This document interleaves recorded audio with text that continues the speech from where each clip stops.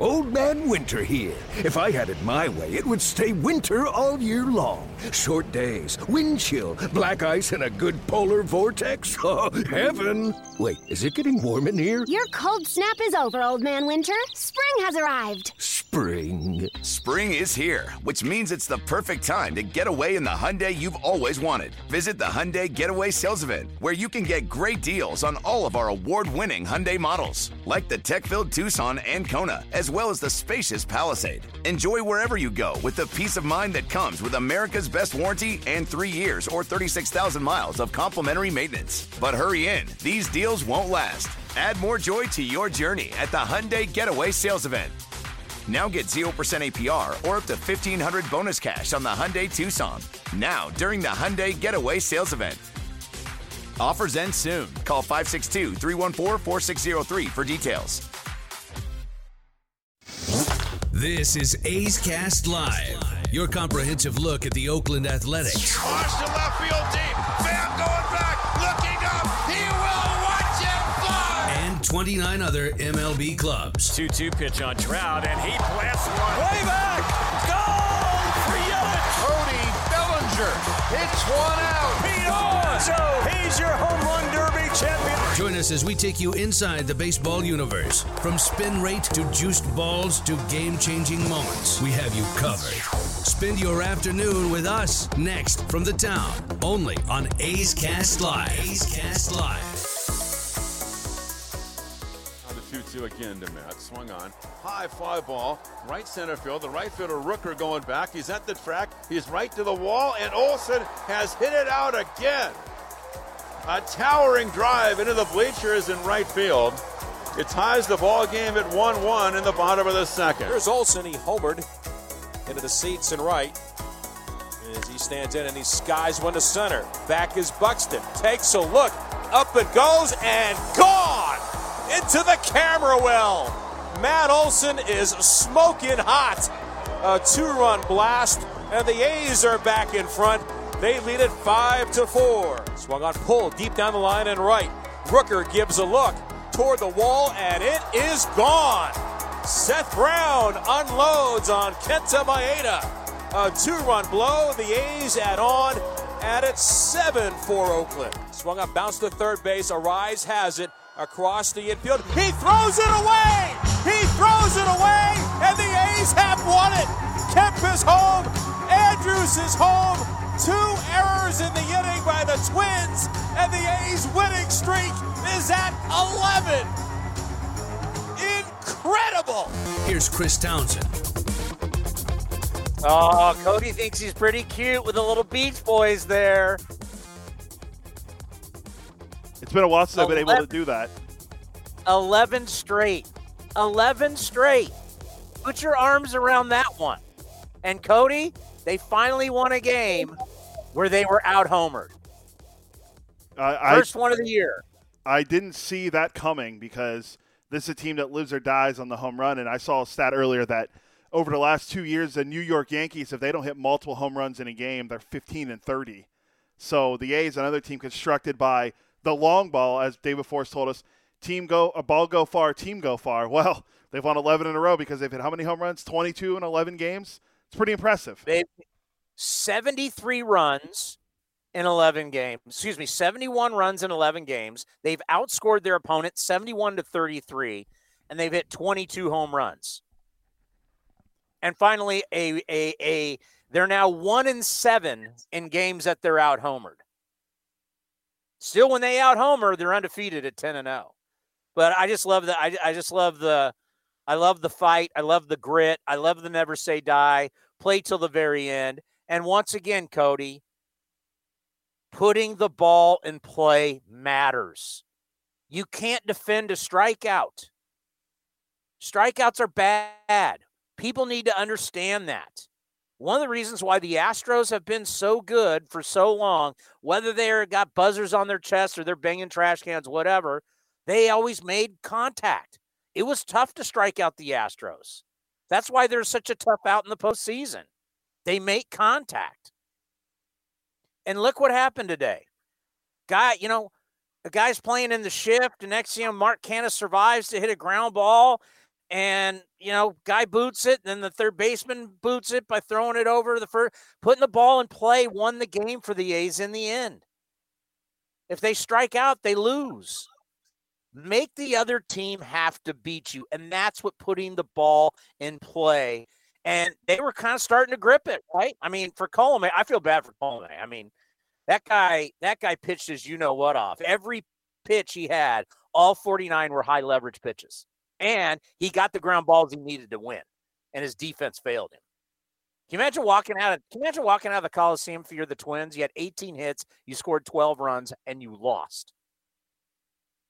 It's been a rough last couple days for the Twins.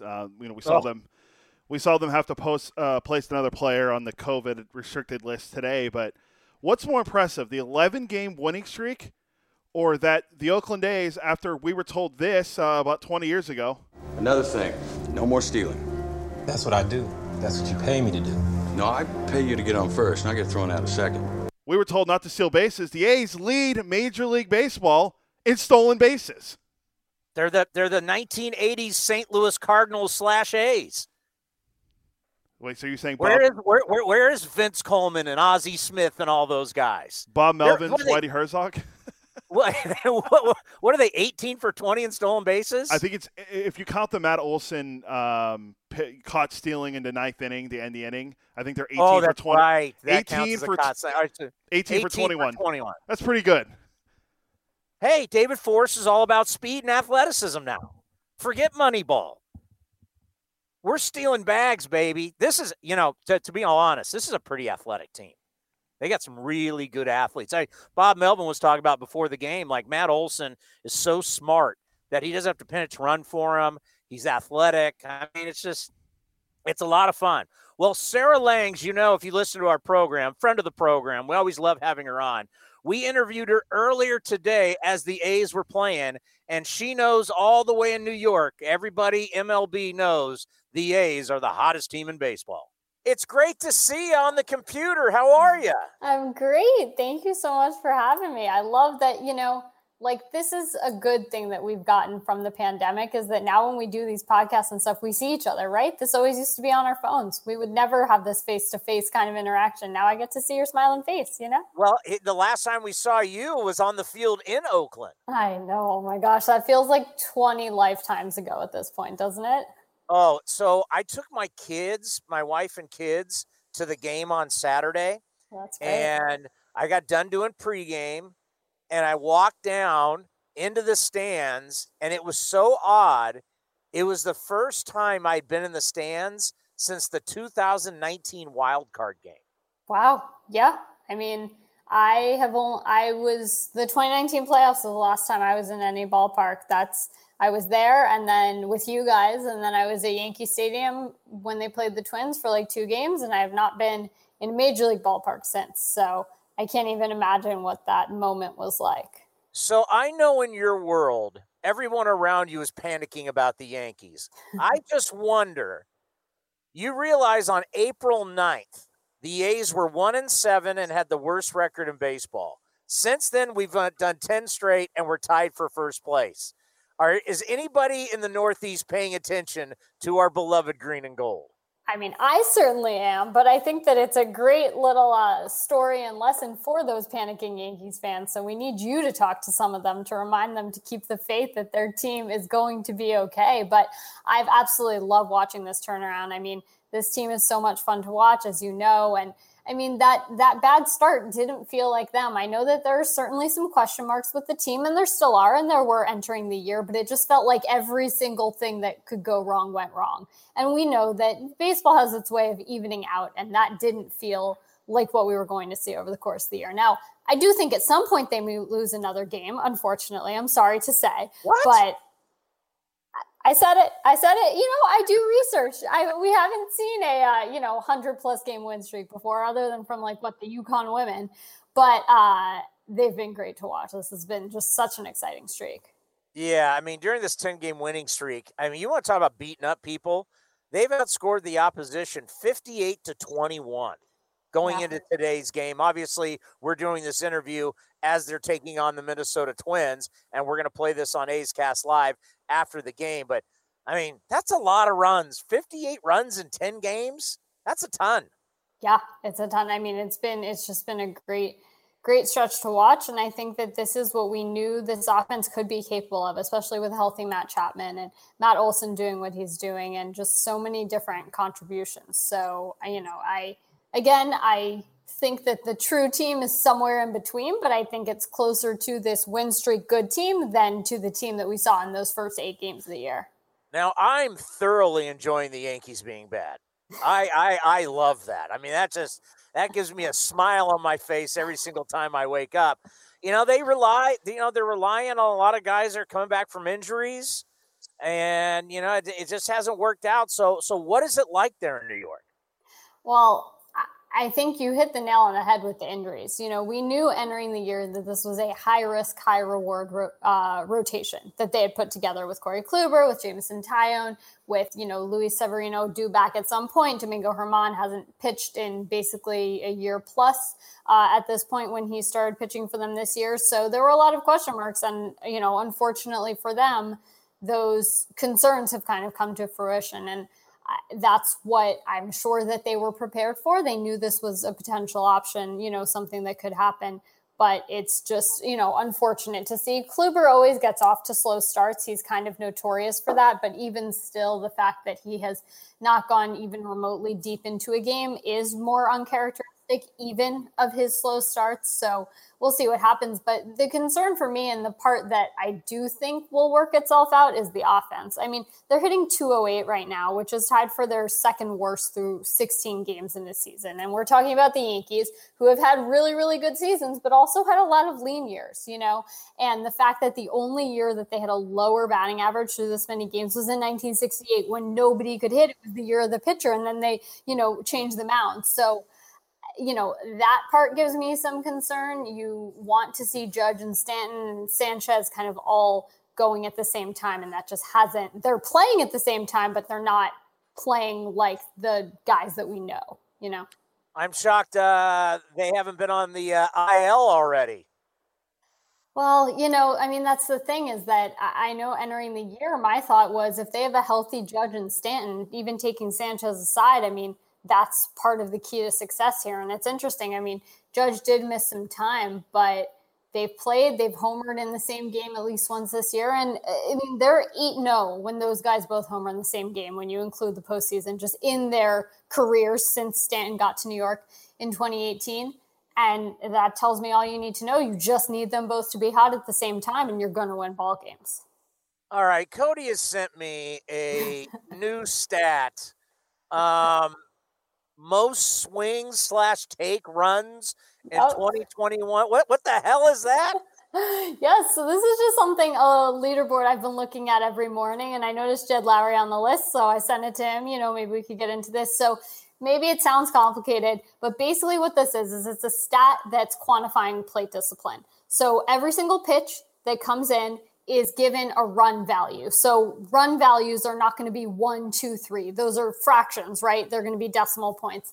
And all together, when you put that together, you get this number, which is essentially rewarding you for swinging at a certain pitch or not swinging a certain pitch, taking a pitch. It's considering the count. It's considering the situation. So all of that, I'm not getting into the 0.1, 0.3, any of that. All I'm seeing here is that the players on this list, so I'll read it off. We have Ronald Acuna Jr. and JD Martinez are tied for the league lead at +14. We have Vlad Guerrero Jr. at +10, Justin Turner +9, and then Bryce Harper and Jed Lowry at +8.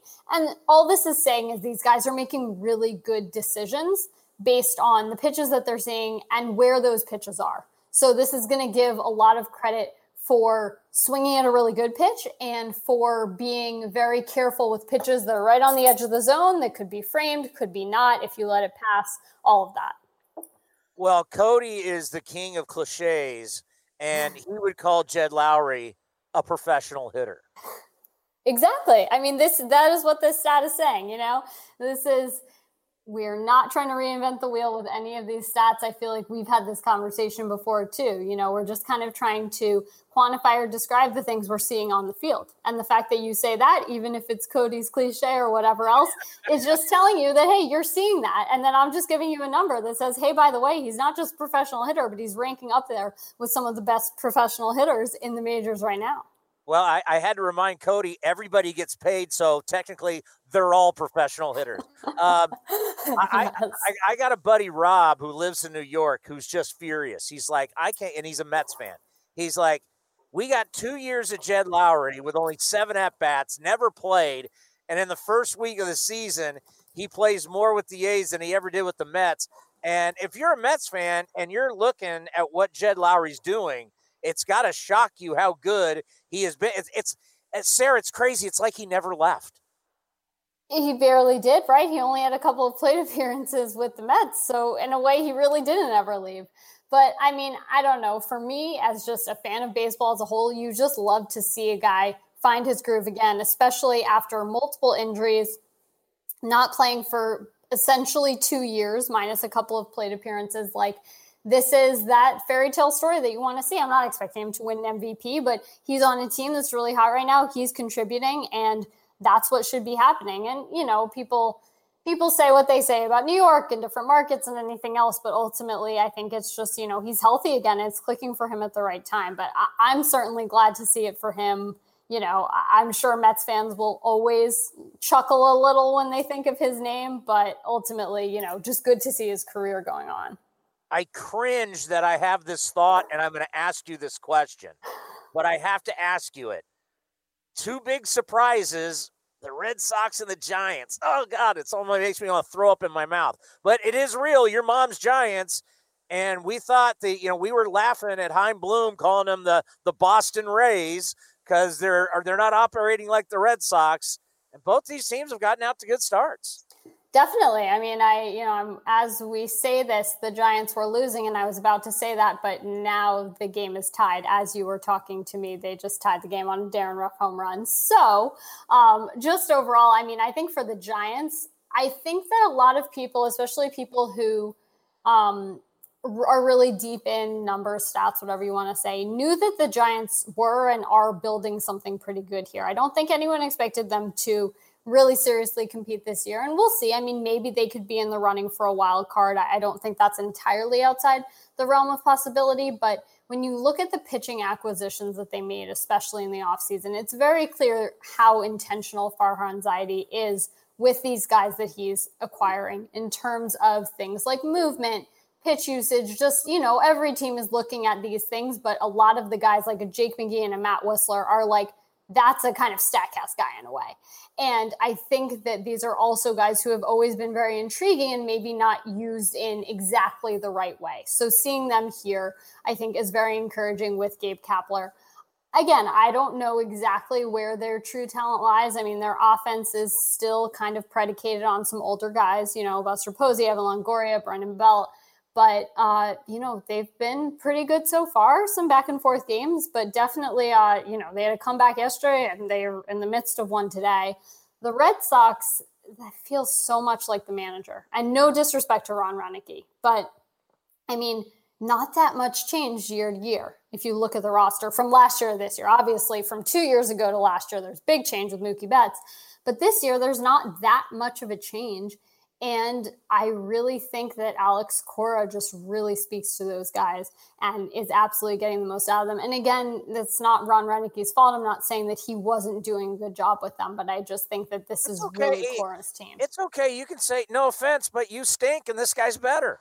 I don't know that he stinks. I just think that that group was so used to Alex Cora and really knew how to work with him. And I think that it was just disorienting last year for a lot of reasons. And I think that kind of all just came to a head.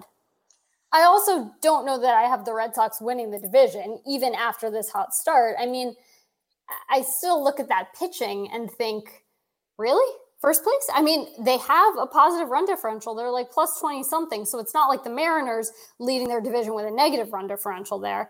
Or maybe they're not even leading anymore after last night. But you know what I mean? At least there's a little bit more basis there, but I'm just not fully sold. Yeah, we were so bad that we were minus 37, entered today at minus 3 because, once again, we scored 58 runs in 10 games. But it was so bad, but hopefully we'll get over into the plus side. So yes. I've been talking with Cody about this and also in the post-game show.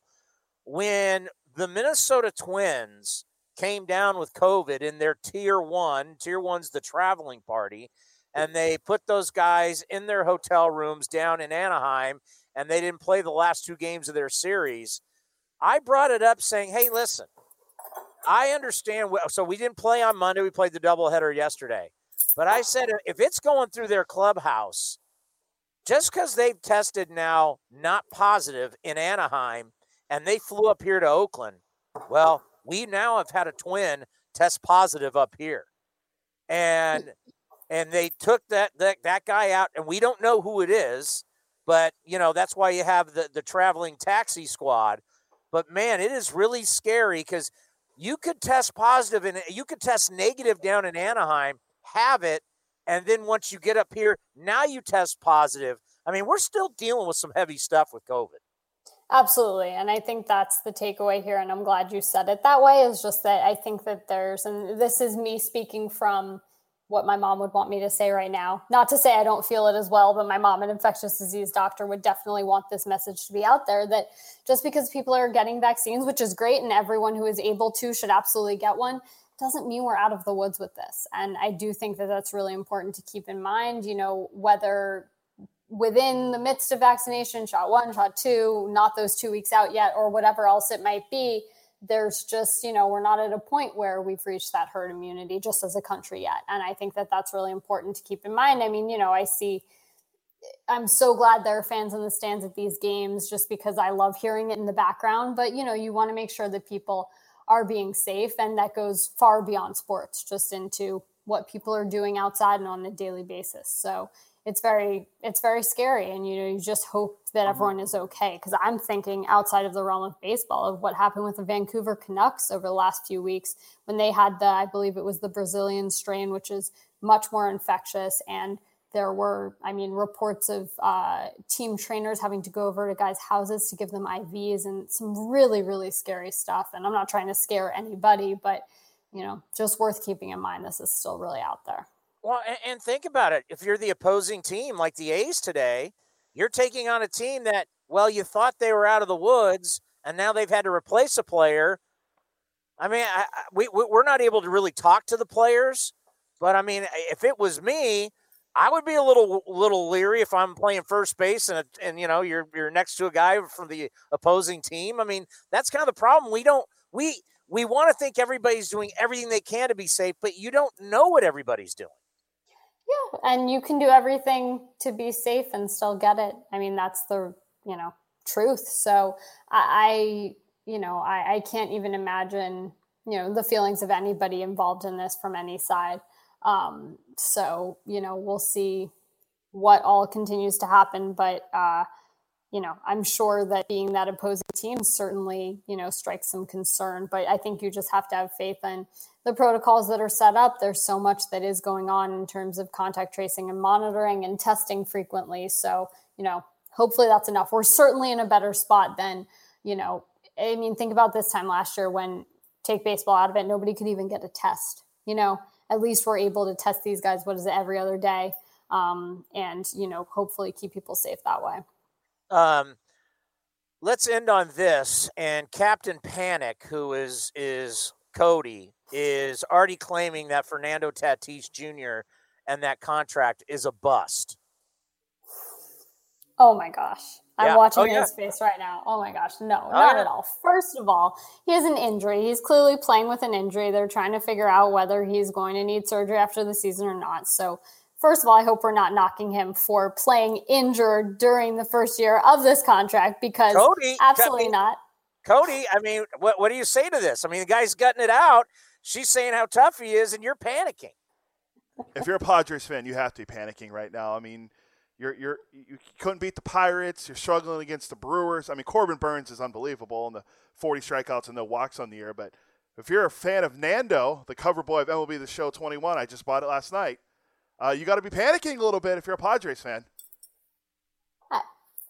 I don't think so. I mean, I understand. I'm glad to get to hear from Cody on the show. But I mean, Fernando Tatis Jr. is a really, really good player. And I think whenever he is fully healthy, we will see all of that. I mean, he's had his electric moments. He came back in his first day back, he homered, and you can see with his swing, he's keeping two hands on the bat, even in his follow through. There's like a legitimate difference in what he's doing. So I'm sure that's quite an adjustment, but I am absolutely not ready to say any of this is a bust. I mean, he has so many great years, so many postseason appearances, I'm sure, ahead of him in San Diego. Well, as we are doing this, Matt Olson has just gone yard against the Twins to make it 1-1. He came into today.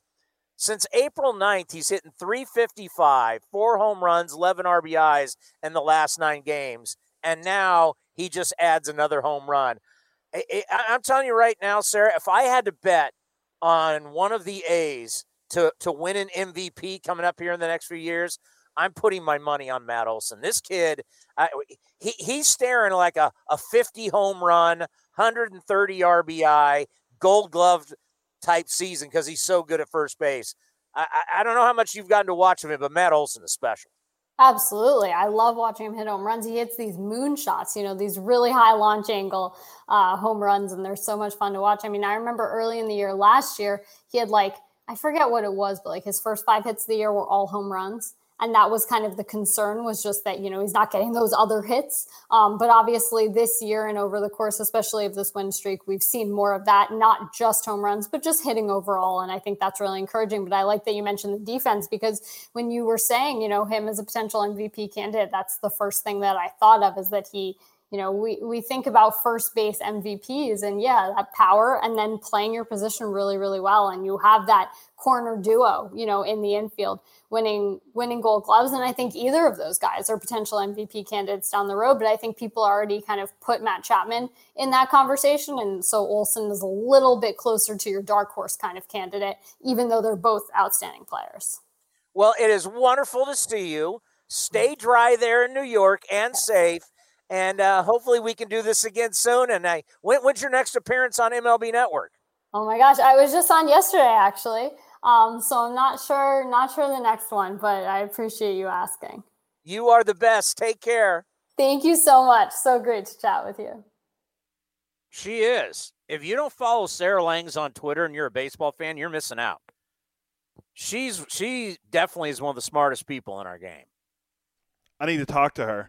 Since we talked about Bob Townsend's Padres, swept by the Brew Crew, scored 3 runs in the series. I'm going full. If I'm a Padres fan, I am going full on.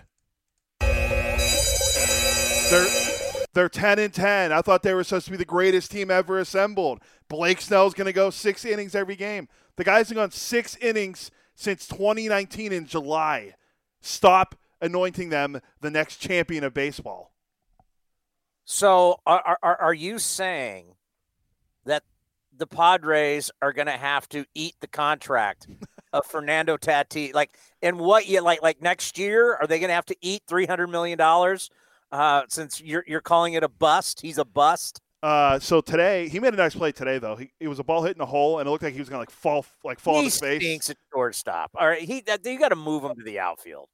He's not. I mean, he's an air machine. He would be a great center fielder. I'll give him that. And I just told the great Ray Fosse to call into us. But yeah, he made a good throw though. He was it looked like he was going to fall on his face, and he threw it, and it was a nice throw to get the guy to first. But yeah, swept by the Brew Crew, and they scored 3 runs.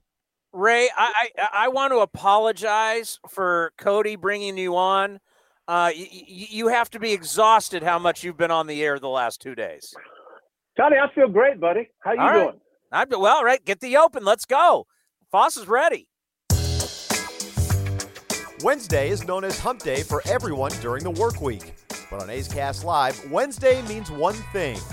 It's time for 30 uninterrupted minutes with the 2-time World Series champion, 2-time All-Star, 2-time Rawlings Gold Glove winner, A's analyst on NBC California, and the face of the franchise, Ray Fosse.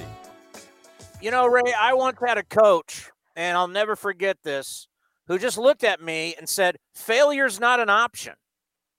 And I like winning. It's just my personality. I like winning, and I hate losing.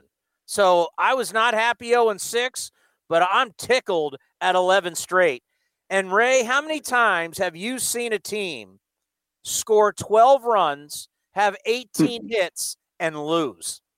Very rarely. I can't remember, but that is rare. And I'm sure Bob Melvin, as they're flying to Baltimore, is thinking, we scored this many runs, and if we had lost, it would have been a miserable flight to Baltimore. But, you keep battling. And to be honest, Tony, I've never seen an extra inning in which the club scores 3 runs without a hit. Yeah. And Melvin said it best, great at bat by Elvis Andrus. But I still say, and, someone said Josh Donaldson might have been hurt. Obviously, his legs have been bothering him. He had a calf injury and hamstring. So, obviously it didn't hurt him hitting today. But when Rocco Baldelli pinch ran for him in that extra inning, the 10th inning, that changed everything.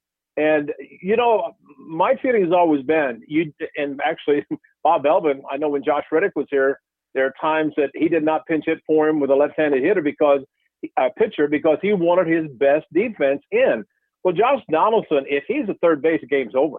So with Arraez, whatever his name is, goes to third base, that changes everything. He goes from a short throw to a long throw from third. You bring the kid in at second base, and he bobbles the ball. He's lucky that Tony Kemp didn't score from second because, it would have been a gutsy call. But, still, when you're 2 outs and that happens, if he's busting to third base, then, and I don't know if he was or was not, but there's a possibility that he could have scored and that tied a game. But the bottom line, to be able to score the way the A's did and not get a hit, and, Laureano starts the 9th inning getting hit by pitches. His uniform, we kind of joked on the air about how when he backed up, his uniform bloused just enough to get hit. And if you got a 95-mile-an-hour fastball coming at your rib cage, you're happy if it hits your bloused uniform versus your rib cage. So that started it, and the A's were able to tie it. But, just little things. And I think the biggest thing about the A's, and whether you're winning and have a winning streak or not, you just feel that you're going to find a way to score and win a ball game. And I think that's where the A's are right now. Obviously, they've won 11 in a row. They're playing tremendous baseball. And I think that is something that's made them as good as they are because they don't quit. And I think that's the biggest thing. It's been very easy. Take Matt Olson, for example. When he busted or ran up against the sidewall on, April the 4th with his knee, and so he's injured there. Then he gets hit by a pitch in Arizona, has to miss a game. He could have very easily said, hey, I'm just going to shut it down. Instead, he gets back in the lineup, and look how much he's helped the ball club with his home runs, the way he's playing. Go grow a first baseman, yes, but his offense is just unbelievable. So a complete win for the Athletics. And, you look at Chappie getting the sac fly when he almost hit a home run to right field. And it's like, okay, we're going to try to fool him with a slider cutter. And really, it just sped up his bat. Great at bat by Matt Chapman to tie the game in the 9th inning. So all in all, just a great game, great comeback. But I agree with you. You score that many runs and you don't win, it's got to be devastating for the team that lost. Now, I had no clue who Travis Blankenhorn is. And he comes in. Who?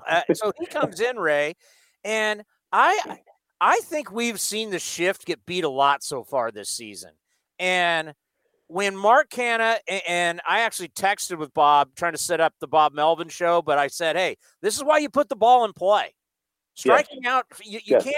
Striking out does you no good. You put the ball in play, put pressure on their defense. The fact that they had him playing up the middle, now that became an awkward ground ball to field. So that's one where the shift, that actually hurts you right there.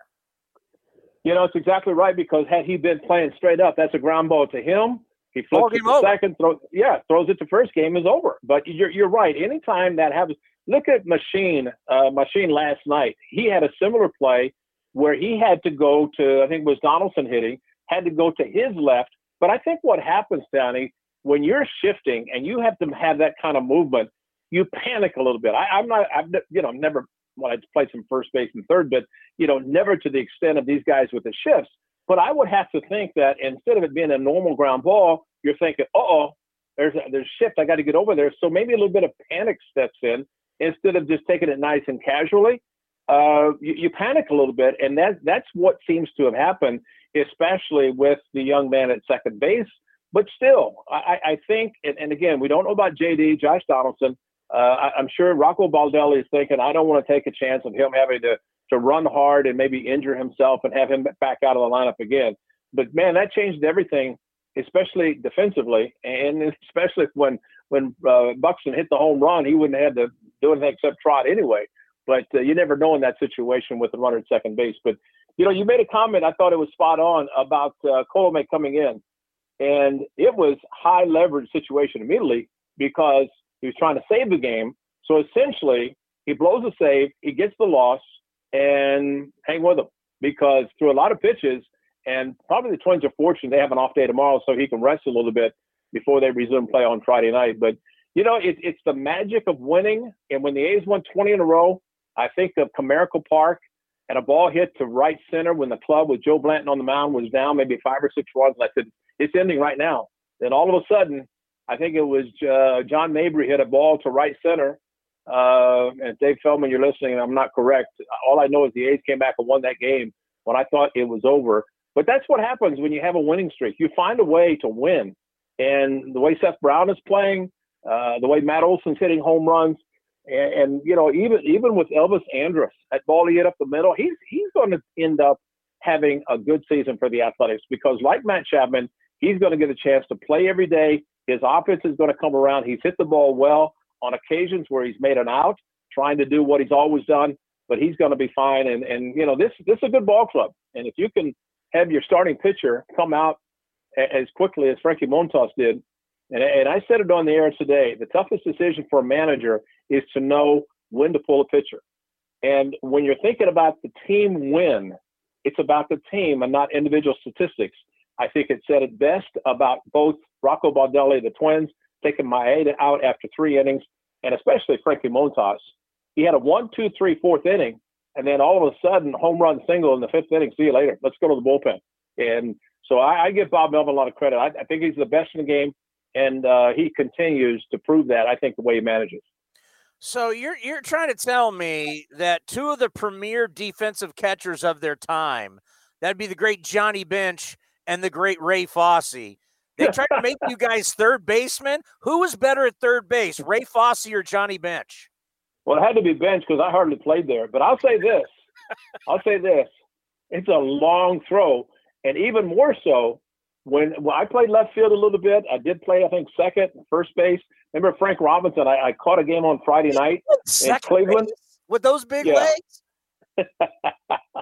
Well, it's emergency. Anything happens in emergency. But I remember Frank told me as we were walking up the tunnel in Cleveland Municipal Stadium, or mistake by the lake, I caught a game on Friday night. He said, hey, take the day off tomorrow. You're playing first base.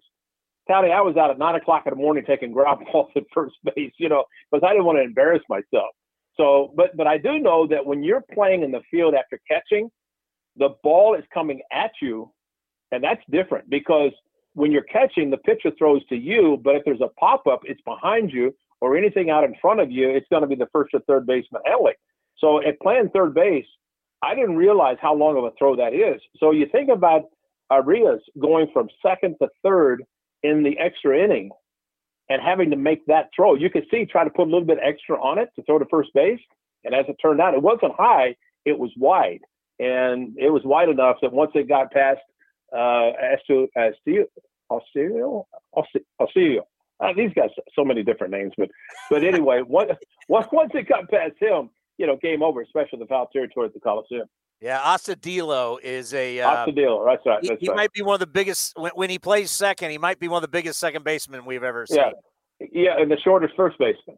But he's not a tall target like Matt Olson for sure at first. Yeah, well, he I don't think he's a stranger to that post game spread. No. I don't know what he's doing now with the box lunches. That may be tough on him. But who knows? It's interesting, Ray, and I believe we've talked about this before, but it's very important for the catcher to be honest with the manager and the pitching coach, because you're out there, you're the one calling the pitches, you know what's going on with the pitcher, and if he doesn't have it, and you notice that? I mean, is there, especially with Murphy being a young catcher, is there like a sign that he has for Bob Melvin or Scott Emerson to be like, you got to get this guy out of here? He doesn't have anything. Well, I had signs with my managers when I caught, and exactly the same thing. But, you know, when a pitching coach goes to the mound, hits to discuss strategy or whatever, you know, maybe he's noticed something. But when a manager comes out, there's usually the decision's already been made. Most managers will make a decision before they hit the foul line because they don't want a pitcher to talk. Pitchers have a tendency of trying, hey, Skip, I'm okay. You know, I can get this guy. And before he sits down in the dugout, it's a home run. And so, obviously, I mean, it happened to Sparky Anderson. And I know firsthand that saw him do that. And he said, I'll never, ever go to the mound and let a pitcher talk me out of it. And that was with the Tigers. So as soon as Sparky left the dugout, he'd point, let's go. Come on in.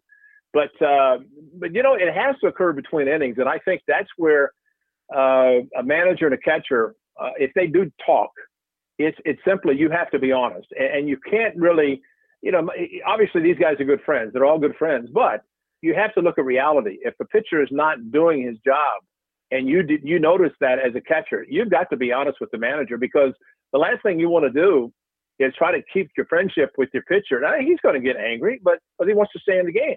But I think if it's a team effort, and Tommy, you've heard me say this many times, and today is Dick Green's 80th birthday, greatest second baseman I ever played with. And he was outstanding. And he played and hit ninth just because, I mean, he was in the game. I mean, in 74 World Series, when the A's beat the Dodgers, if he gets one hit, he's the MVP because his defense was unbelievable. He was old for the World Series, so he didn't get a hit, but just an outstanding second baseman. But, you know, you just have to be honest. When the manager asks you a question, how's he throwing? You have to be honest because if you win, I mean, if you're going to win, everybody has to be on the same page. And you have to forget about your friendships because when the bottom line comes down, it's winning for the name on the front, in this case, Oakland, than it is the name on the back, which is the individual's name. I don't remember what year it was, but obviously we were honoring one of your teams, and Dick Green came out to the treehouse, and I did an interview with him, and it was like he would have been if he would have just hit anything, he would have been the MVP of the World Series. But what a nice man. He's 80 years old. Yeah, Dietrich Page came in today and said it's his 80th birthday. Wow. And they had a cake for him. But you know what? He had such an infectious laugh. Everybody, you know, he was just a great second baseman. And I'll say this, when I would catch Catfish Hill, when I first joined the A's in 73, I was catching Catfish Hill, I'll never forget. And I called the pitch, and you know, as a catcher, you can see every position. So I called this pitch, and I know the hitter's going to hit it because Catfish was so good, he could actually pitch into a shift. But I looked up, and Dick Green, I said, oh, no, he's not going to be there. And so, you know, I started concentrating as Catfish released the ball. The hitter hit it exactly where I thought he's going to, and I thought he's going to be a base hit. Guess who's in front of the ball? Dick Green. And I said, Greenie, how'd you do that? He said, I hold my position as long as I can. So essentially, if as an infielder, you start moving, a hitter can see that movement and really detect what the pitch is going to be and hit it accordingly. But what Greenie would do so masterfully, he would hold his position. And so as Catfish is getting ready to throw where the hitter has to concentrate on the pitcher, then he would move and he would be right there. That's how good he was. And also, when there was a throw to second base, I remember one time I came up and I kind of double clutched to throw to second. And he said, oh, I forgot to tell you, you throw to the bag and I'll be there. So from that point on, if Greenie was covering, I would throw to the bag and he would hold his position in case it was a hit and run. But if it was a stolen base attempt, he would leave the position, he'd get to the bag. And there were times, Tony, he would actually dive, catch the ball, and make the tag. He didn't care about guys sliding in with spikes and hurting him. He didn't care. He was just a consummate player to be able to do what he did at second base. And you know what? In batting practice, he'd come out, he'd hit balls in the second deck at the Coliseum in left field. And we'd go, Greenie, what are you doing? He says, oh, I'm just having a fun time. I'm just having a good time. But he was an outstanding hitter, but he was a premier second baseman. And you're right. Just he was hitless in the World Series. Otherwise, he played so well defensively, turning double plays. And, you know, in Game 5 of the World Series against the Dodgers, when, let's see, in 74, what were you, 2? Oh, that'd be correct. I don't remember that. I don't remember that win, Foss. Well, I'll say this. Billy Buckner, God rest his soul, hit a ball to right center, got past Billy North. Reggie was there backing up. Reggie came up and threw a ball to Dick Green. Dick Green, with his back to Sal Bando, caught the ball, spun, and threw a perfect strike. The captain's out third to get Buckner trying to go for 3. And I remember asking Reggie his memories of playing for the A's. For the great hitter that he was, he brought up that play. He said, I threw to where I knew Dick Green was, and I knew that Greeny was going to make the throw to Captain Sal, and Billy Buckner was going to be out. So here's a great offensive player talking about one of the better defensive plays in all of the World Series history. And it turned the World Series around, because at that point, as the first out, Don Joshua hits a ground ball back to Raleigh for the third out, world champions for the third year in a row.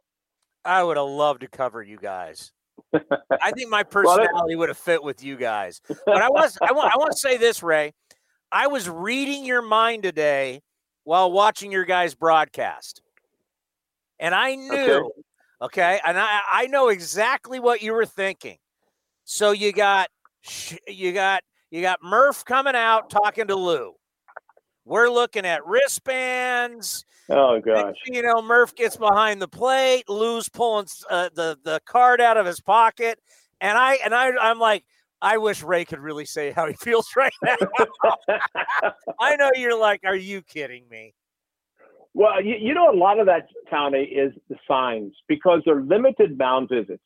But I'll say this, and I actually said it, that if you need to know how many mound visits you have, and I would think if you're going to be limited in how many you get in the game, save them to the end, because the most critical time is going to be, let's say, in that situation. And with Lou, with the runner at second base, there were some concerns about maybe signs, and I said a catcher's job is to watch the runner at second base, so he'll tell you if he's trying to steal a sign, if he's doing something out of the ordinary, if he's turning his head or open fist, open hand, closed fist, things like that. There are little things that runners at second will do to indicate a sign or location to the hitter. So as a catcher, you see that. You can change that. But, the one thing I think goes on is that they have, runner at second base, and there's one out. You're going to use this series of signs. Tommy, games are going to be lost because of cross-ups. I seriously think, and plus, let's say you're pitching and Murph is catching, and you're hoping you're on the same page, and you realize you're not. Then all of a sudden, here we go. Runner advances on a cross up, whatever it might be. But I think it's so much paranoia now about sign stealing that's what is happening. And when you combine that with limited mound visits, Kite said when he saw Murph look at his wristband and do a series of signs, and he said to me, "Did you get all of that?" And then Trevino steps off after looking at his, and then they finally had to confer. But you know what? You have to be on the same page, especially in a critical game like that. Important runner on base and go ahead. So you have to make sure you're on the same page. Otherwise, it's going to be a severe, serious mess up. And by the way, all these signs, and I said it when Trevino went out for the 10th inning with a runner at second base. I said there should not be any question about the signs, because Trevino and Murphy had a chance to talk about it, knowing there was going to be a runner starting at second base in the 10th inning. So, those things can be predetermined. We always had signs. I mean, they were simple, because you have to keep the signs simple, because otherwise, if you're not simple, you're going to have cross-ups and you're going to have a lot of problems. But, when a pitcher came in, let's say the manager came in and brought a pitcher in, and you'd simply say, okay, second or third sign with the runner at second base, whatever it might be. And as simple as that. You try to keep it simple, and the complicated signs are only going to get you in trouble. Yeah, some of these guys don't need to be thinking that much. I mean, if I had a little advice, I would be, hey, Lou, you throw the ball 98 miles an hour. You can tell the hitter you're throwing. I'm throwing it by you. If you throw to the right spot at 98 miles an hour, the guy can know it's coming, and he ain't going to hit it. And Tony, you've heard me say this 100 times. Even if the hitter knows, or it's 3-2, and you know what you said earlier about putting the ball in play, you think about that. And if you're telling a guy, tell him what's coming. Because if he's hitting 350, he's making 6.5 outs per 10 at-bats.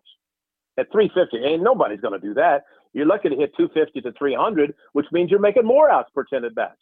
So you're giving the hitter a lot of credit by throwing the breaking ball when you know that if, I think I said it this morning on our show that if you throw a breaking ball 3-2, it has to be a strike because you're going to probably fool the hitter. And if he doesn't swing and the umpire deems it's a ball, you've walked the guy because the pitch was such that nobody's going to swing at it. You throw a fastball, you don't hang fastballs. As a pitcher, you throw the number one, you throw it straight. You're not going to hang it. Just hit the location. And that's what I think has made this team, this staff, as successful as they have been recently, is because they're relying on the fastball. They're getting ahead. They're throwing strikes with the fastball, and they're winning a lot of games. That's why I like when Trevor Bauer has done it in spring training, and people have kind of accused Zach Greinke of doing it, going, I'm going to tell you what's coming. That's such a mind game right there that you're playing where is he serious? Is it really going to be a fastball? I like that. I like the fact, hey, curveball, then you throw a fastball. You get them thinking. Get them mad, get them thinking, get them frustrated. I wish pitchers would do that more often because when Trevor Bauer has done that in spring training, and even though he was actually throwing what he was saying, it freaks hitters out. And you don't believe him. I've been behind the plate, and I've said to the hitter, fastball, and he goes, yeah, right. Fastball right down the middle. When I played in Venezuela, there was a catcher on the opposing team, and I won't mention his name, but he was close to setting the record for the most home runs in the Winter Baseball League in Venezuela. I said, I'm going to tell you every pitch that's coming. And he said, well, I'll tell you the same thing, because he was a catcher. We were 0 for 8. What does that tell you? Because if you know what's coming, see, when the Astros were doing what they were doing, I said it, and I still believe it. It's not so much of knowing what's coming so you can hit it, is that you know what's coming so you don't swing at bad pitches. And if, let's say, a changeup or splitter, if you know it's coming, more times than not, you're going to be fooled. But when you see a hitter with a good changeup and he doesn't budge, he knows it's coming, and he's not going to swing at a bad pitch. To me, that's the biggest difference. Obviously, if you know what's coming and you're a good enough disciplined hitter, and I say discipline because typically like a 3-0 pitch, if you're looking fastball, you get it, you come out of your shoes, and you pop the ball up. So not everybody can be a good 3-0 hitter, and not everybody can be especially a good hitter when they know what's coming. If I would have been in that Astros dugout, I would have looked at the hitters and said, guys, you got to sell it a little more. Thank you. Exactly. You guys are sitting here and Kershaw's throwing nasty stuff and you're not offering at it. And you're like bragging like, yeah, I'm not offering at that. Well, then everybody knows what you're doing now. At least sell it. Like, do kind of a check swing. Kind of sell that. Yeah, that's where they were. If they would have done that, who knows what would have happened. But it just became very obvious that they know exactly what's coming, and they're not swinging at stuff that's so nasty most guys would swing at. And you know what? When the Nationals won the World Series, and I'll never forget, the final strikeout was Michael Brantley. And it was a breaking ball down and in. And when the Astros were facing the Rays, he was spitting on those pitches because he knew they were coming. And on this particular pitch, the final strikeout, final pitch of the World Series, he swung and missed a pitch that was down and in off the plate out of the strike zone. So there's a difference of knowing what's coming and not. But I agree with you, because if you know a change is coming, you can start your swing, but more times than not it's going to be out of the strike zone. And so you can start and be like fooled or out on your front foot.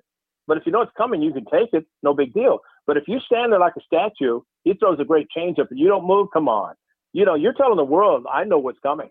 And that's what, you're right, it made him look bad, because Kershaw did as well as he did in Dodger Stadium, and then he goes to Minute Maid Park, and it's the same pitcher, same pitches, and all of a sudden he's bad? Give me a break. And I'm sorry, that doesn't. Yeah, it was a bad, and I can't remember what the stat was, but it was like on his breaking balls, there wasn't one swing and miss, or there was like one or something. It was like, oh, come on. Of course they knew it was going to be. Because even though he's not throwing as hard as he used to, his breaking stuff is still nasty. Yeah, greatest curveball in the game, and you're not offering at it because obviously you know it's coming. But you started this by saying you're sorry that Captain. Cody's the best. And I'm glad you're giving him a lot of attention, because He's doing a great job. But I just want you to know, I caught double headers. So, broadcasting a doubleheader yesterday, 7 innings, give me a break. I mean, that's only 14 innings. I'm glad the A's won both of them. But coming back today, over 4 hours, I agree with you.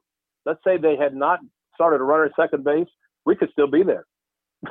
Oh, my God. Yeah, hey, Ray, I understand old schoolers hate it, but for a post-game show host and a talk show host, because not only did I have post-game, I had this show, I mean, going 15, 16 innings is death. It's the Tony, I agree. I'll be honest with you. I like the runner starting at second base because really it puts a lot of pressure on the team. And, when Garver struck out against Trevino, I said, wow, that's great because Garver is not the type of guy that's going to bunt. They're different philosophies. And then, of course, Buxton hits the home run and you think, oh, it's over. But, that's just the never say die from the Athletics and they come back and win the ball game. But, I think it's great because, the 3-batter minimum for relievers, that's part of the game now. But I'd say that runner starting at second base, I think that's good. I believe that they should play 9-inning doubleheaders. I don't believe that if you have a doubleheader, come on, play 9 innings. Fortunately, again, the A's won yesterday with 2 shutouts, two great pitching. Hey, I caught a double. No, didn't catch the doubleheader, but we had a doubleheader against the Kansas City Royals in 1974, in 2 9-inning games with Catfish and Vida pitching. The Royals in 2 games, doubleheader, got 6 hits total. A 2-hit shutout and a 4-hit shutout, and that was it. I mean, and that was dinger night for Monty Moore, and he loved it. All the fans had dingers, the big old cowbells. Yeah. And it was so loud. I mean, it was such a great time. But I was thinking about that last night when the A's swept that doubleheader, thinking back to 74 when the A's beat the Royals, who was basically the team that we went head-to-head against. But, fun times for the A's, and, you enjoy and deserve your day off tomorrow. I know you'll be on the golf course, and, Commander Cody, how you doing? Everything good, buddy? I'm good, Ray. I'm just, taken back that, I was going to tell the stat to Townie that this is the first time. Hey, real quick, Ray. I have a feeling when Catfish Hunter pitched, the game wasn't 4 hours and 16 minutes. If you look, and Cody can look those up, I think one was 2:06 and the other was like 2:14. 9 innings. I mean, those fans were out of there 30 minutes between games. They were out of there, 5 hours. Game, it's over. So no. They definitely didn't play. What are you going to say, Cody? Well, what do you got, Cody? Well, first of all, in 1974, the average length of game was 2 hours and 29 minutes. So, I'd kill for that. Not only that, I think I heard Brody and Don Charles say on NBC Sports California after you and Glenn and Dallas signed off that the doubleheader yesterday was only a couple minutes longer than the game played today was. So that was alarming. But the stat I want to throw out there was the A's are the first team in Major League Baseball history to start out 0-6 and then have an 11-game winning streak in any month. And Martin Gallegos had that. That's an incredible stat that they've had. It is. It really is. But, guys, anybody saw the 20-game win streak, there were a lot of those games that you thought, well, it's over, and you just find a way to win. But, the one thing that, and Tony, you said it best, about the number of games the division winners have been winning lately, that you need to get off to a good start. You need to get to the point where you're not trying, okay, like you said, Memorial Day or July the 4th, second half, and we'll kick it in gear. Maybe too late.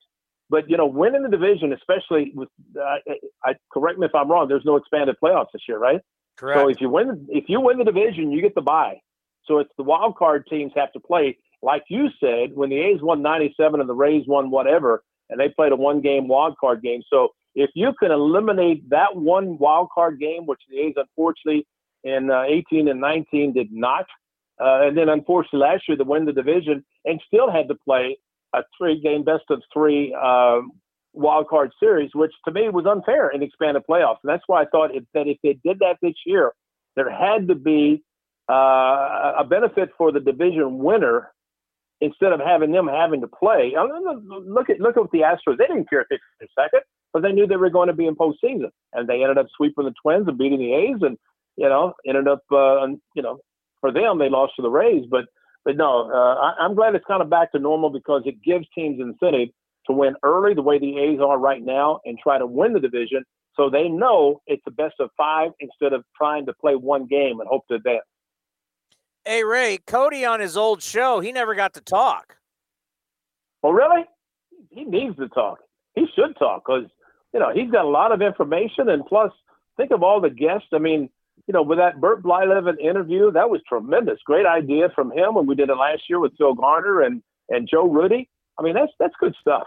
That's good stuff. And Cody's a mastermind. I got another one for you maybe coming up, Ray, when we play Baltimore here. How about you and the great Jim Palmer for Fosse and Friends? I won't be able to say anything. Hey, Jim Palmer, I asked him one time, I did an interview with him. And of course, when I was doing the pregame shows, I had maybe 6-7 minutes. I said, Jim, how important is the fastball to you? And next thing I know, I've got, we'll be back right after this. Next question, we'll be back, right? You got to be kidding me. I mean, but he learned from the great Robin Roberts and talked about the importance of the fastball. And, but Jimmy could talk, which is good. So, well, you guys, I mean, you think all the years, even before you got there, all the battles the A's had with the Orioles, how did you do in your career against Jim Palmer? I don't know. You have to ask Cody, but I do know that when in 73 and 74, we had to play the Orioles to get to the World Series both times because they won the East, we won the West, and that's the way it was. It was a 5-game league championship series, not the wild card, the division, and then the league championship and the World Series. No, it was, obviously before that, it was when the American League played the National League. World Series is over on October the 10th. But then it was a 5-game league championship series.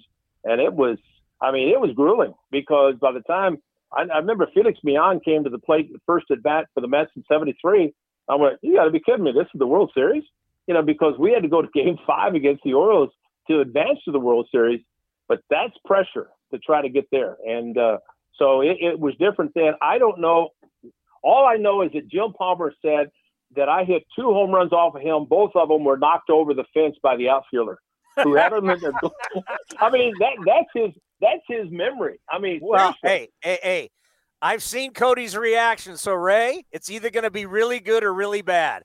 How was Ray Fosse against the great wearing tighty whities, Jim Palmer? Ray, in your career in 44 at-bats, we can say you owned the Hall of Famer Jim Palmer. 13 hits. You have 1 home run, so I don't know if Baseball Reference is counting the postseason. No. One homer, 4 RBIs, a 295 average, a 786 OPS. Oh, and Jim Palmer is so afraid of you, he intentionally walked you twice. Well, I said 2 home runs. The one I remember, I think it was Don Buford in left field, and Jimmy said he had 2 gloves, a stop and a go. He had a red one and a white one, or a green one, and it was a stop and go. And he said I can still see him going back to the wall. The ball hit the palm of his glove and bounced over the fence. And I said, well, at least it didn't hit his head like it did with Canseco. And it did hit his glove.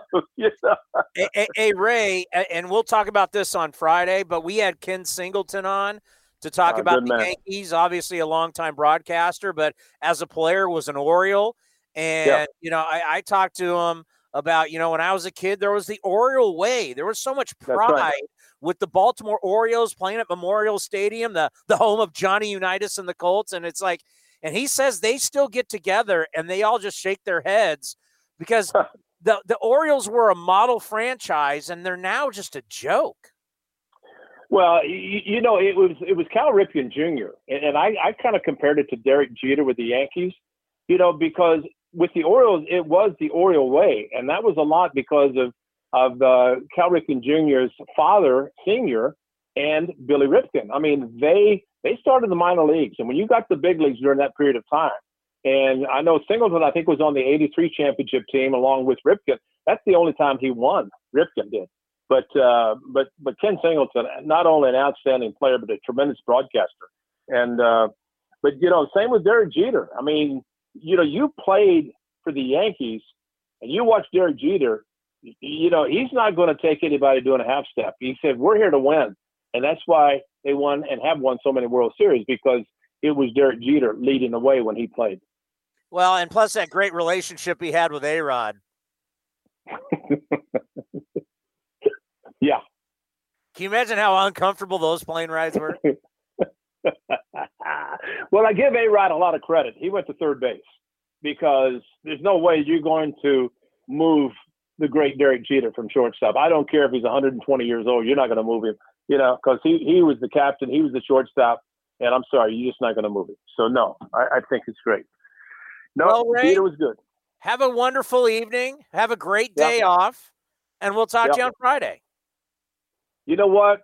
Just hit them straight. I know Cody's going to be busting his tail getting you guests for A's Cast, which, that's what Captain and Commander Cody does. But you enjoy your round of golf, and we'll be ready to go on Friday. And I hope the chicken pie shop at Walnut Creek is doing a great job. Oh, you are the best. Thank you, my friend. All right, buddy. We'll talk to you Friday. Cody, have a great day tomorrow yourself. Thanks, Ray. Talk to you soon. Okay, buddy. The face of the franchise, Raymond Fosse. We're starting to find out that Raymond Fosse was a Hall of Fame killer. Clearly. Don't bring me Nolan Ryan. Don't bring me Jim Palmer. Burp Blyleven kind of owned Ray, but other than that, he's had success against some guys. Ray didn't like the curveball. Yeah. Well, if you guys want to check that interview out, we have it up on it'll be running on A's Cast, and it's on our website, athletics.com/A's Cast. I tweeted it out too, the link to it. It was a phenomenal interview. Yeah. Yeah. Well, it's essentially Ray Fosse talking to guys that he played against, and they all have so much respect for each other. And I know for a lot of A's fans, it's we'll call it streaming gold. I just lay out. I hang back unless Ray brings me in. I just hang back and just sit back and listen and enjoy the conversation. And when you can hear, Hall of Famer Burp Blyleven and Ray Fosse just rapping about the good old days, that's gold, man.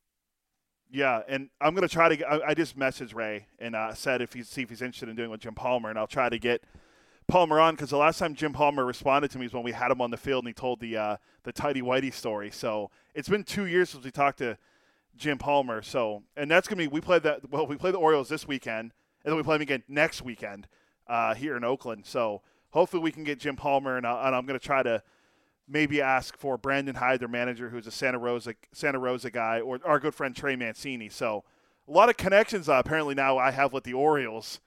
We also got Billy Ripken that I could reach out to and try to get on too. So, but during the interview, hey, by the way, Jim Palmer at 75 years old still looks phenomenal. Oh, his hair! I remember when he walked on the field and you were in awe of him. I was just more in awe of how great his hair looked in his early 70s.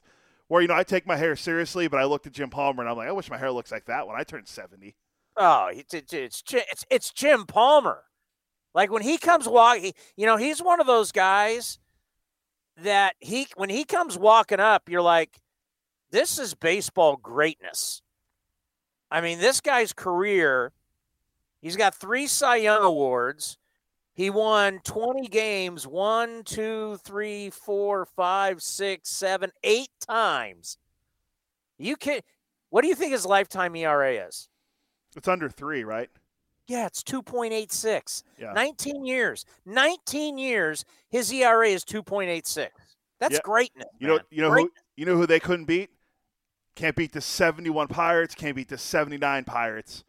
But they were so historic franchise. Just couldn't beat the buzzsaw known as the 70s Pirates. But during the interview, I don't know if you saw what happened, but I mean, they won yesterday, and we brought this up with Sarah. But I did it with the Padres. I'm doing it right now with the Yankees. Oh, they lost to the Braves. Oh, they lost again. Gio Urshela is apparently hurt now. Oh. There's panic in the Bronx. But yeah, what are they? 6? They're 6-11. I think they still might be the worst team in the American League. Oh, I love it. I mean, if the Yankees could be bad for 1 year, it would make my year. Because if they're bad, the people at ESPN are going to be like, do we want to have them on Sunday Night Baseball every single night? Yes. Yankees, Red Sox. Yankees and Red Sox 4 and 5 in the AL. Well under 500. Is that? I mean, I'm looking at Jim Palmer's numbers. We're happy. We're happy. Can this guy have 150 innings this year? Jim Palmer went over 300 innings. 1, 2, 3, 4 times. But he was well over, 280, 270, 290. Jim Palmer was a man. Even old man Jim Palmer, 36 years old, went 227 innings and won 15 games. Well, he was a member of the last staff to have 4 20-game winners, right? It wasn't like him Correct. and McNally and I'm drawing a blank on the other 2 guys now. Cuellar. But yeah, we're lucky if we see a guy, and I always devalue the win. Was it Steve Stone? Stone, yeah, I devalue the win, but it is. I will say I love when a pitcher gets to 20 wins. I think that's a huge milestone. But last time we saw was like Cole and Verlander both did it the same year, and well, Verlander stole it from Cole. But let me give you a year in his prime here. Jim Palmer in 1975. Don't remember that. I was 3 years old. He was 29. He went 23-11, had a 2.09 ERA. He pitched in 39 games, started 38 of them, had 25 complete games, 10 shutouts, and 323 innings. Well, I remember Is that a good year? Well, yeah, I remember the one we talked to Burt Blyleven yesterday. Fossey met when Ray asked him. He went over his numbers with them, and Burt said how I forgot how many shutouts he had because you're forgetting how many shutouts I had too. And it's like, well, you had that many shutouts. We're looking for if a guy gets 1 shutout in a season, not like I think it was like 40 or 60 or something in his career. You're looking if a guy gets 1. Garrett Cole's never had a complete game. Dallas, what was the thing I sent you about Dallas Braden has more complete games than Garrett Cole and Jacob deGrom? Dallas Braden. Yeah, I think it was those 2 guys. I'm looking right now about Garrett Cole because I'd have to go through his whole game log. Dallas Braden has more complete games than Cole and deGrom. I'm sorry. Think about that. I'm sorry, I was wrong. Cole has 4 complete games. He didn't have his first complete game until 2016 when he was 25 with the Pirates. So, yeah, Dallas has more complete. I mean, Dallas has a perfect game. Neither of those guys have that. Dallas brought it home. Garrett Cole can barely get out of the 7th.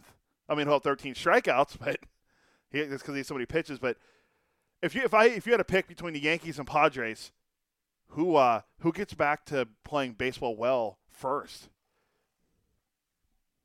I would go Padres. Wow, I forgot to tell you, Dinelson Lamet, who was supposed to be one of their big aces, he got hurt last year. He's hurt again, 29 pitches. Right forearm tightness. You know what that means? That's Tommy John. Tommy John already? I think he's had it once before already, yeah. The thing about the Yankees is they're relying on a bunch of older, hurt guys to have rebound years in their rotation. It's Garrett Cole and then who? Tyon? Kluber? Kluber struggled again today. Yeah, that's where I don't know what the Yankees do to go. Obviously they have the money if they want to take on money and go, but I don't know if you can't pitch. And then we know the big boys are going to get hurt. That's always going to happen. Yeah, I don't think the Yankees. 4th oldest team in baseball, the Yankees are. It's the entire East Coast media. They all love the Yankees, and they all just, I don't think they're. Do you think they're that good? I think that they have the potential to be good. Their offense totally does. Dude, but they've been dominated by the Rays. Yeah, dominated. What is it? 18. The Rays have won 7 straight series, 18-5 the postseason against them. Yeah, 18-5 in their last 23 against the Yankees. But wait, the Rays are the little brother to the Yankees and the Red Sox. Can we please stop? Can we please stop that? But yeah, I think the Yankees have a chance to bounce back with that offense.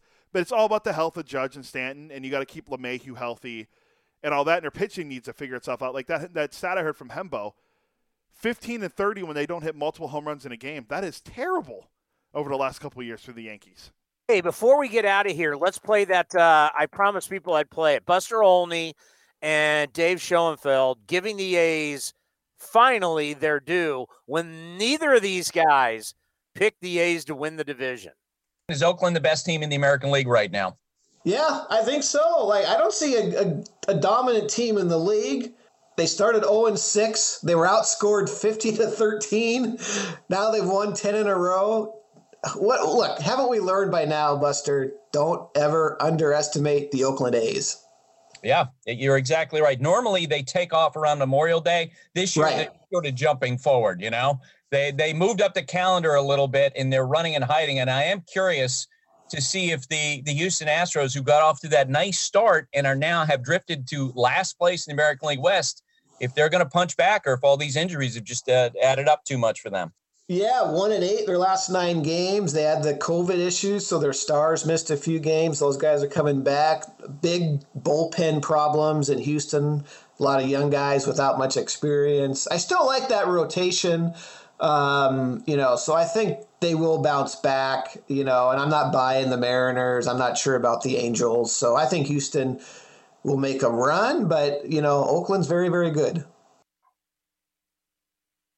You know what? I want to play part of that for David Forst on Friday, where it's just, here we go again. We underestimated them, and they're better than we thought they were going to be. We should play a little bit of that for David on Friday. Well, no, for sure. Then we also have to, if we're going to play that for him, then we have to play the line I played earlier. Another thing, no more stealing. That's what I do. That's what you pay me to do. No, I pay you to get on first, and I get thrown out a second. I know he said that he loves the stolen bases, not the caught stealing. David, your team's 18 of 21 on stolen bases. You lead the league right now. Mark Canha has more stolen bases than 8 other teams do total. So you're the running A's. Forget the swinging A's. You're the running A's. Yeah, and you hit a lot of home runs too. They're changing the philosophy of the way they play the game. Remember, they still hit a lot of home runs. Let's not take that away from them.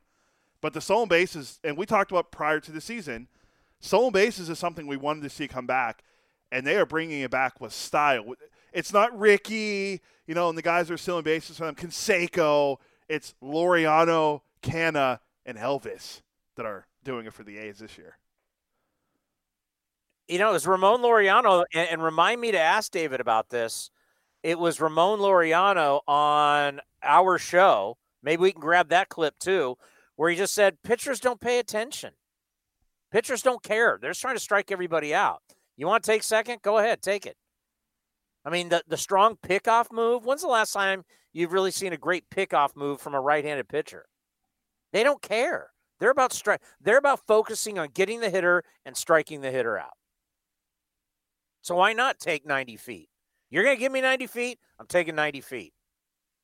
That's why I want to go, and I could probably go through the Bible, and this would be a good running total, is look at all the stolen bases the A's had. Like, for example, the 2 they had today scored runs. Yeah, both stolen bases for Elvis and Canha, both of them scored. Like, how many times out of these 18 stolen bases did the guy end up scoring for the A's? I want to find that by Friday. Well, I got plenty of time tomorrow, so I can look back. No, but I think that's interesting, right? For a team that always talked about, we're never going to run. Well, now they're running. Why not? Why not take 90 feet? Why not get closer to scoring runs? There's been really bad A's teams over the years. There's been a lot of good ones, but there's been bad ones, and they were not athletic, and they were station to station, and they were boring. This team's not boring. This team has scored 71 runs in 11 games. Why? Well, yeah, they hit home runs, but they do other things too. What do? They get on base. They get on base. I don't care how you get on base. He gets on base. But, yeah, now they're taking advantage. They're going first to third. Kind of reminding me of Mike Scioscia's Angels in the early 2000s. If you look at it, Canha's very athletic. Laureano's very athletic. Olsen, Chapman. Andrews. Elvis, Seth Brown is showing us athleticism and kind of being an all-around player. We got to talk to I don't expect Jed at 37 to do it, but he's a professional hitter. He is. He's a professional hitter, and they're all major leaguers, so they're all doing their best up there. And we got to talk to. So is Jed the only professional hitter, or does everybody else get paid too? I think Jed's the only professional hitter. The other guys are still learning how to hit and trying to have professional at bats. Just like today, I thought if you got paid to play the game, you were a professional. Just like today, Frankie Montas was, he was learning how to throw strikes. Where yesterday, Sean Manaea and Jesus Luzardo were strike throwers. So, the cliches. He's a professional hitter. They're all professional hitters. Jesus Luzardo had the best line yesterday in his presser. Here's what he had to say after the game. That's what we've been just saying. Iron sharpens iron. At the end of the day, iron sharpens iron. Oh, I had that in the post game, and I immediately said, "Oh, he's channeling my guy Jim Harbaugh. With a sword in one hand and a shovel in another, we will build Levi Stadium." Harbaugh was such a nut. Good friend, by the way, of Bob Melvin. Harbaugh was a nut. You know what? He was so nutty, I liked him. There was a YouTube video. I tried to find that drop of him saying iron sharp. He was talking about his brother after the Niners lost on Thanksgiving to the Ravens 2011, and I found a video on YouTube someone put together from 49ers Studios of like every funny thing Jim Harbaugh said. It's pretty good. Some of the silly stuff he'd say. My favorite though was when he told Tim Kawakami, "It's in the Constitution, Tim." You know what my favorite was? My favorite was, we're the 49ers. We can do whatever we want. Yeah. My response to that is hypotheticals. Hypotheticals. And that one was the interview that I did with him. So we did 2 different interviews with Jim Harbaugh. One was set up, remember he was doing the MasterCard? Yeah. So he was great because he was doing it for MasterCard. Then the next one, he was back to being horrible to interview. But yeah, that was the hypotheticals, and didn't want to answer the question. Yeah, his press conferences were always fun to watch. I always enjoyed them, especially when we had to cut them up when I was a lower level employee at 95.7 when I was still not even a full time guy. I remember cutting all that sound, and I'm like, this guy is like he's not even a cliche guy. He just says stuff that no other head coach would ever say. Now, then after you got Jim Tom Sula coming and going, oh, we're gonna run it and we're gonna throw it a little bit. No. Well, then I remember Jim Cosmore told him, well, you're really playing your hand there, Jim. Well, I remember where he couldn't even. It was just like, this is going to be your football coach? Hey, that's a Western PA guy. You better watch it. Jim Tommy Sula. Great D-line coach. Don't get me wrong. But as your head coach, that was an embarrassment. Well, then they got fast. But then again, being a Raider guy, we had plenty of embarrassments ourselves. So, glass houses can't throw stones, Cody. The draft is a week from tomorrow, by the way. So, the NFL draft. Yeah, it's going to be virtual, right? I think they're doing it in person. It's the NFL. They had a whole full season. Yeah. Think they're going to do it in person? The NFL's not stopping, folks. Yeah. A team gets COVID like the Twins, and they put them in hotel rooms for days. The NFL, we're playing on Sundays. Yeah, figure it out. Unless you're the Ravens, and then hold on. We want Lamar Jackson to play in a primetime game. We'll skip the game to another day. But if you're the Bengals or the Jets, you're playing on Sunday. There's no moving the game back. No, we're not moving the game back. You got COVID, you're out. We're bringing somebody in. It's called the National Football League. They suffer no one. Nothing's bigger than the NFL. Nothing. That's a fact to them. That's right. Yeah, just ask them. Yeah. All right, we're going to be back on Friday. We got the day off tomorrow. We'll be on from 2 to 3:05. About 3 o'clock. His pregame will start at 3:05. First pitch 4:05 at Camden Yards, a great ballpark that I've never been to. I've been to it, but I've never seen a game there because I did Raiders-Ravens, which is right next door. So I've been in it, but there wasn't a baseball game going on. What's the Raiders?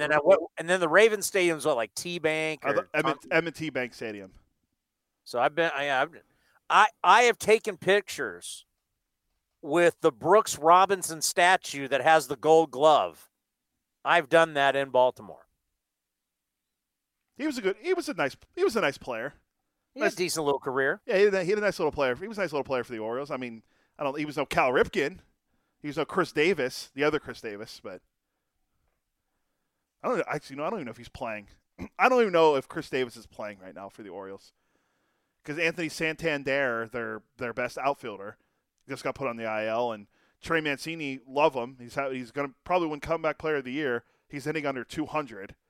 But I'm excited to see the Orioles play. I mean, they're building – I think they're building something for the future.